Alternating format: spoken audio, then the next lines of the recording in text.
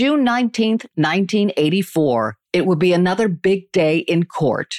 But first things first. It was Bob Balford's birthday, the big 4-0. It was my birthday. And in the prosecutor's office, when it was someone's birthday, they always had cake. So like we knew we were going to be in court on day. So I don't know, my secretary said, well, we'll have the cake before you go to court. They needed that sugar high. One of the first witnesses to testify for the defense would be Chili Mo. Prosecutors thought the 1286 bar regular would be one of their star witnesses, someone who would say with 100% certainty that Samuel Herring was the agitated man who had ordered orange juice and then called a cab on March 20th.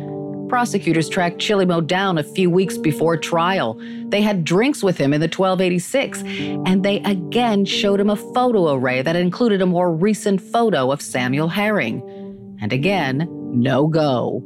Chili Mo had not recognized Herring. He said he wasn't in there. He said that. He said he wasn't in there. Prosecutors were required to inform Herring's attorney that Chili Mo had not recognized Herring as the man in the bar. Defense attorney Robinson then met with Chili Mo and promptly put him on her witness list. She hoped Chili Mo would look at Herring and say, that is not the guy, and bolster her assertion that this was a case of mistaken identity, that someone else brutalized Phyllis Cottle, someone who resembled Herring. As Chili Mo walked into the courtroom on Bob Balford's 40th birthday, Balford tried to play it cool. He walks in the courtroom. He looks at me and kind of smiles. He takes another step. He looks at Herring and he does a double take. Oh, so you noticed this. So was your first impression that when he walked in was, oh, crap? Yeah, my first impression was, I think he's identified him. Okay? Because he looks at him, I go, holy crap. He's either identified him or... Chili Mo either identified Herring or not. Chili Mo placed his hand on the Bible and took the stand. So he gets on the stand, and when he says, I think I see him there. Wait, what? If you look in his testimony in the direct, he says, I think I see him there. Wow. So Sandra Robinson now knows she has a problem. And she crossed right over. I read it again this morning. He says, I think I see him there. And it's funny, I lean over to Fred. I said, Fred, don't cross him. you know, and Fred looks at me. But then it was clear he had to clear it up, right? But it was, I'm like, wow. And when he said that, I think I see him there, Fred goes, hey, happy birthday, Bob. And then Fred gets up and he basically, that's him, right? That's him. So Fred gets up and cross-examines him and says, do you see... He says, is that an absolute ID? He goes, yes, it's an absolute identity. That's him.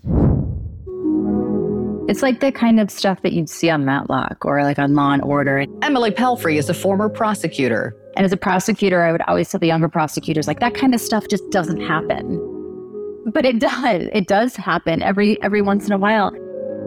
So there's always a little bit of a risk, regardless if you are the state's witness or defense witness, that someone's going to say something that you haven't heard before. You always kind of take a sigh when they get off the stand. You're like, okay, good. Like, they said everything that we've talked about. But when it goes in your favor. Yes, when it goes in your favor, it's a glorious, oh my gosh, you are the best prosecutor ever. If it goes south, you are not prepared, you screwed up, it's a flip of the coin, really. All saying in jest, of course. I mean, you want to prep the person as well as possible, but there are those times where there are moments that you have not expected to occur in trial actually happen. Chili Mo's testimony devastated the defense. Finally, someone pointed at Herring and said, that's him. Chili Mo's ID also proved Herring lied. Herring told detectives he had never been in the 1286 bar, an establishment just blocks away from where Phyllis's car had been set on fire. Here's prosecuting attorney Fred Zook. That was a big one because that put him right where we were trying to put him. Because he was denying being there. He wasn't denying being in the whole office. He was denying being the guy in that hole. Right.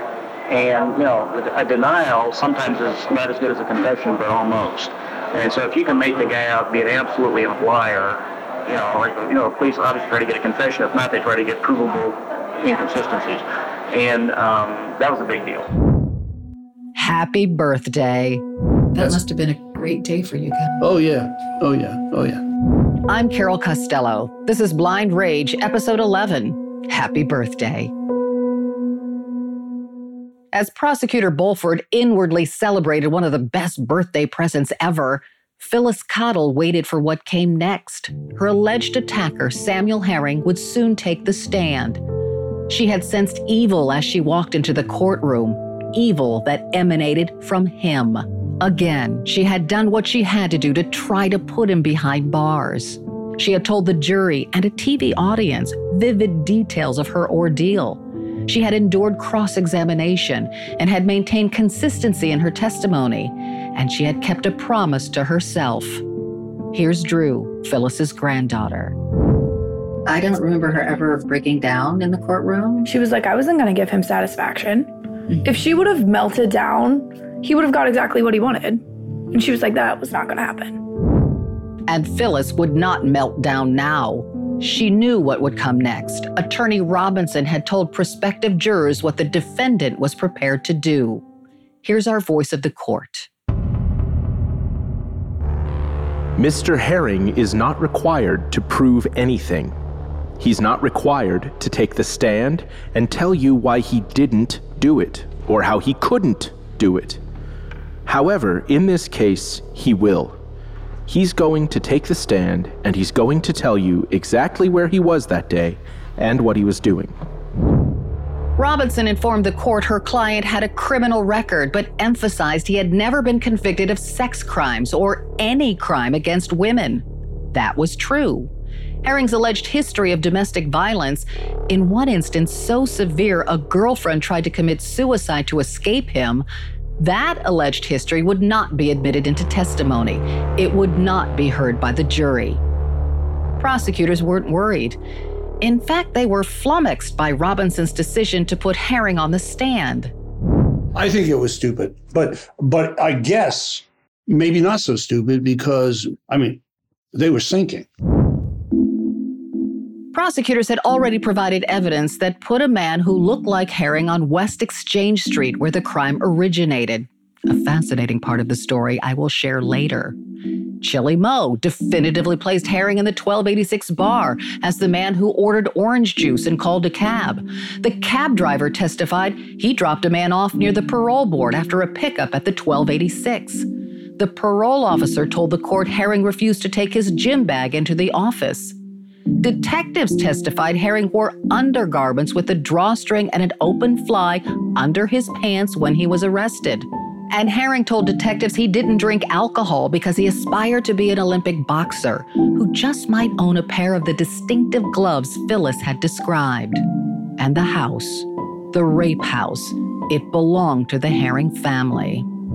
You could put him on a stand and maybe, just maybe, it could come out okay. I said it was stupid, but I don't know how stupid it is. So what do you do?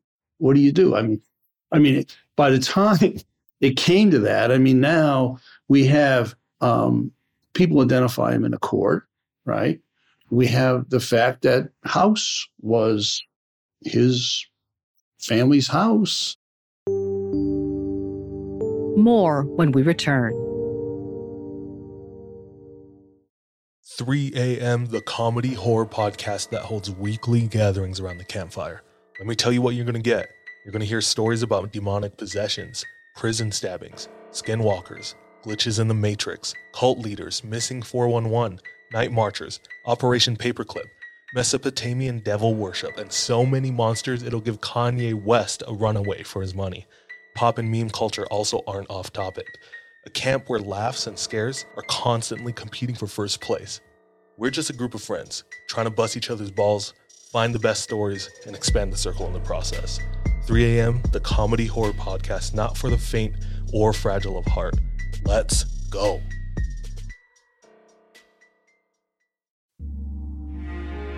Ohio is a land of mystery, from missing shipwrecks and lost treasure beneath her surface to strange phenomenon slicing through her skies.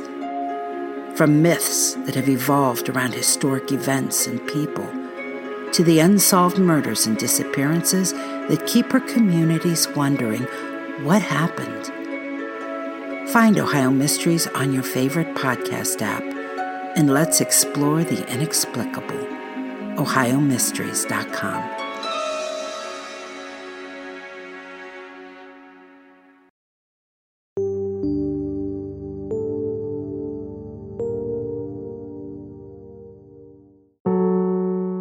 I never interviewed Sandra Robinson. I wish I could talk to her now, but she died in 2017 after a spectacular career. She would go on to become the first Black female chief prosecutor in Akron and the first Black female judge to serve at the common pleas level. But in 1984, she fought a bruising battle. Samuel Herring got up. He wore a dark suit, a white shirt, and a dark tie. He placed his hand on the Bible. Do you solemnly swear that you will tell the truth, the whole truth, and nothing but the truth? Herring was trim, good-looking, and earnest. He appeared rock-solid innocent. Casey Jordan, a criminologist, is not surprised. Even a guilty man can appear guilt-free. When they have a cold, stony presence in court, what is he thinking? I think he's just busy turning the gears in his head, playing a movie reel of innocence where he's not the perpetrator. And if you play that movie reel through your head over and over and over again, you will successfully integrate that new reality as the truth. So I think while he was sitting in court, he was probably not paying attention at all to anything that was being said. He was deep, deep, deep in his own thought process, again, saying, wasn't me, I didn't do it, I don't know what's wrong with this woman. So that he could, for the rest of his life, stick to that party line, insist on his innocence. And in many ways, it makes his ability to get through these many years in prison more tolerable. If you just take on the persona of an innocent man, then you're a martyr instead of a criminal. And in the interest of self-preservation, that's a much more comfortable identity to have. Robinson, have you ever been charged with any sex crimes or been convicted of sex crimes? Herring, no. Robinson, have you ever committed any kind of sex crime? Herring, no. Robinson, did you ever see Phyllis Cottle before? Herring, no. Herring told the court he woke up late on March 20th, watched a movie, made breakfast, and caught the bus to see his parole officer, Mr. Rhodes. As for why he left his gym bag in the lobby instead of taking it into Mr. Rhodes' office? Because I didn't want to carry it back there. I always leave it at the door. No way will anybody take it. I won't tell you all of what transpired in court. This episode would be hours long if I did that. But I need to tell you this part, because after a time, Herring's testimony went, how should I put it? It went downhill, right into the gutter. I remember this part of his testimony like it was yesterday. Attorney Robinson asked Herring where he was on March 19th, the night before Phyllis was attacked. Herring told the court he was with a friend. Robinson, and were you up? You say talking. Herring, yeah, you know. Robinson, was this a female friend? Herring, female. Robinson, did you do anything other than talk with her? Herring, yes. If you didn't catch that, if the jury didn't catch that, Robinson made sure everyone understood. Do you have any problems being involved with young ladies in the sense, do you have girlfriends? Herring, yes. Robinson, do you have any sex-related type problems? Herring, no. In other words, Herring had sex with a woman the night before Phyllis's attack. Why would he need to kidnap a woman if he had a willing partner? Here's criminologist Casey Jordan. When a rapist says, why would I need to rape somebody? I have a girlfriend. That is a dead giveaway that they are a power control rapist. No one engages in that hypothetical if they're truly factually innocent. But what it really indicates is that he sees rape is a crime of sex instead of a crime of violence, which of course it wasn't. It was a crime of violence where his penis was used as a weapon. And for the most part, when somebody says, I can't be a rapist, I get plenty of sex at home, that's the wrong answer, because what you're doing is pretending it's a crime of sex. And everyone knows it's a crime of violence, and he had plenty of violence in his past. It was gross. And an education in real time for a young reporter. It starkly demonstrated why so many rape victims don't want to go through trial. And it taught me that a lot of people don't understand this particular crime, and that some defense attorneys would use that to their advantage. Rape is about power over a victim. Sometimes the perp gets a sexual charge out of it, sometimes not. It has little to do with what a woman looks like and everything to do with violent criminal tendencies. The question now, would Herring's testimony sway the jury? No way. Phyllis's testimony amazed everyone in town. But Fred Zook never, as they say, counted his chickens, even when it came to Phyllis's testimony. I think it can cut both ways. I mean, first of all, people can wonder how she can be that calm. But the other thing is she's, very clinical about it. Boom, boom, boom, this and that. The way she described things gives them the impression that she knows what she's talking about, as to somebody else that is all over the park or emotional, but then you suspect that maybe they're not recalling this right. Juries can be tricky. Sometimes the chemistry is not right. Get the wrong jury, a leader that's going against you, doesn't matter what your evidence is. In the end, there was no need to worry. The verdicts came rapid fire. Guilty of kidnapping, guilty of rape, guilty of aggravated robbery, guilty of felonious sexual penetration, guilty of felonious assault, guilty of aggravated arson, guilty of attempted murder, guilty as charged. So when the guilty verdict was read, she was elated. She was so happy. And it was weird because she wasn't happy for herself. She was happy for any future, what could have been his run-ins. She was just glad he was going to prison. Like, he's not going to harm anybody else. So she was happy for herself, but she was more happy that he's not going to hurt anybody anymore. I wanted to call the podcast Badass. She was a badass. She was. Yeah. You didn't want to tangle with her. Samuel J. Herring was sentenced up to 290 years. He remains in prison and has never, in more than 35 years behind bars, admitted to brutalizing Phyllis. Next week, episode 12, The Fight Continues. He was obviously recently up for parole. We did some interviews and stuff, and they had shared it, obviously, on Facebook. And one of the comments on Facebook, it just sticks with me. Oh, that one, yeah. He had made the comment on Facebook that was like, he did his time. Let him out. She's dead anyways. That's not how that works. That's not how that works. And that's why we continue to tell this story. Carol Costello Presents Blind Rage is a signature show of the Killer Podcast Network. If you enjoy this series, please subscribe and rate it on your favorite listening apps. And discover more great true crime and paranormal programming at killerpodcast.com. And if you want to discover more about this case, follow me on Instagram at Carol Costello. You'll find pictures of Phyllis, newspaper reports, crime scene photos, and more. Blind Rage is a co-production of Evergreen Podcasts and Carol Costello. This episode was produced by Chris Iola and me, Carol Costello.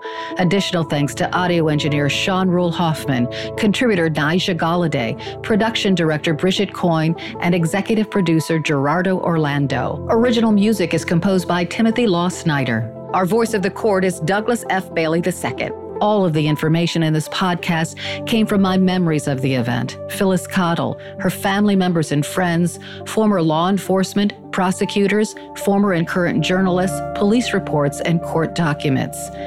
I've tried to tell this story factually to the best of my ability, but sometimes memory fails. It's been a long time, but my goal is simple: Phyllis was an amazing woman, and her story of courage should be shared. The truth about the Haditha massacre has been covered up, but not anymore. I know you know what happened. They went into houses and killed women and children. What are you thinking? What a mess.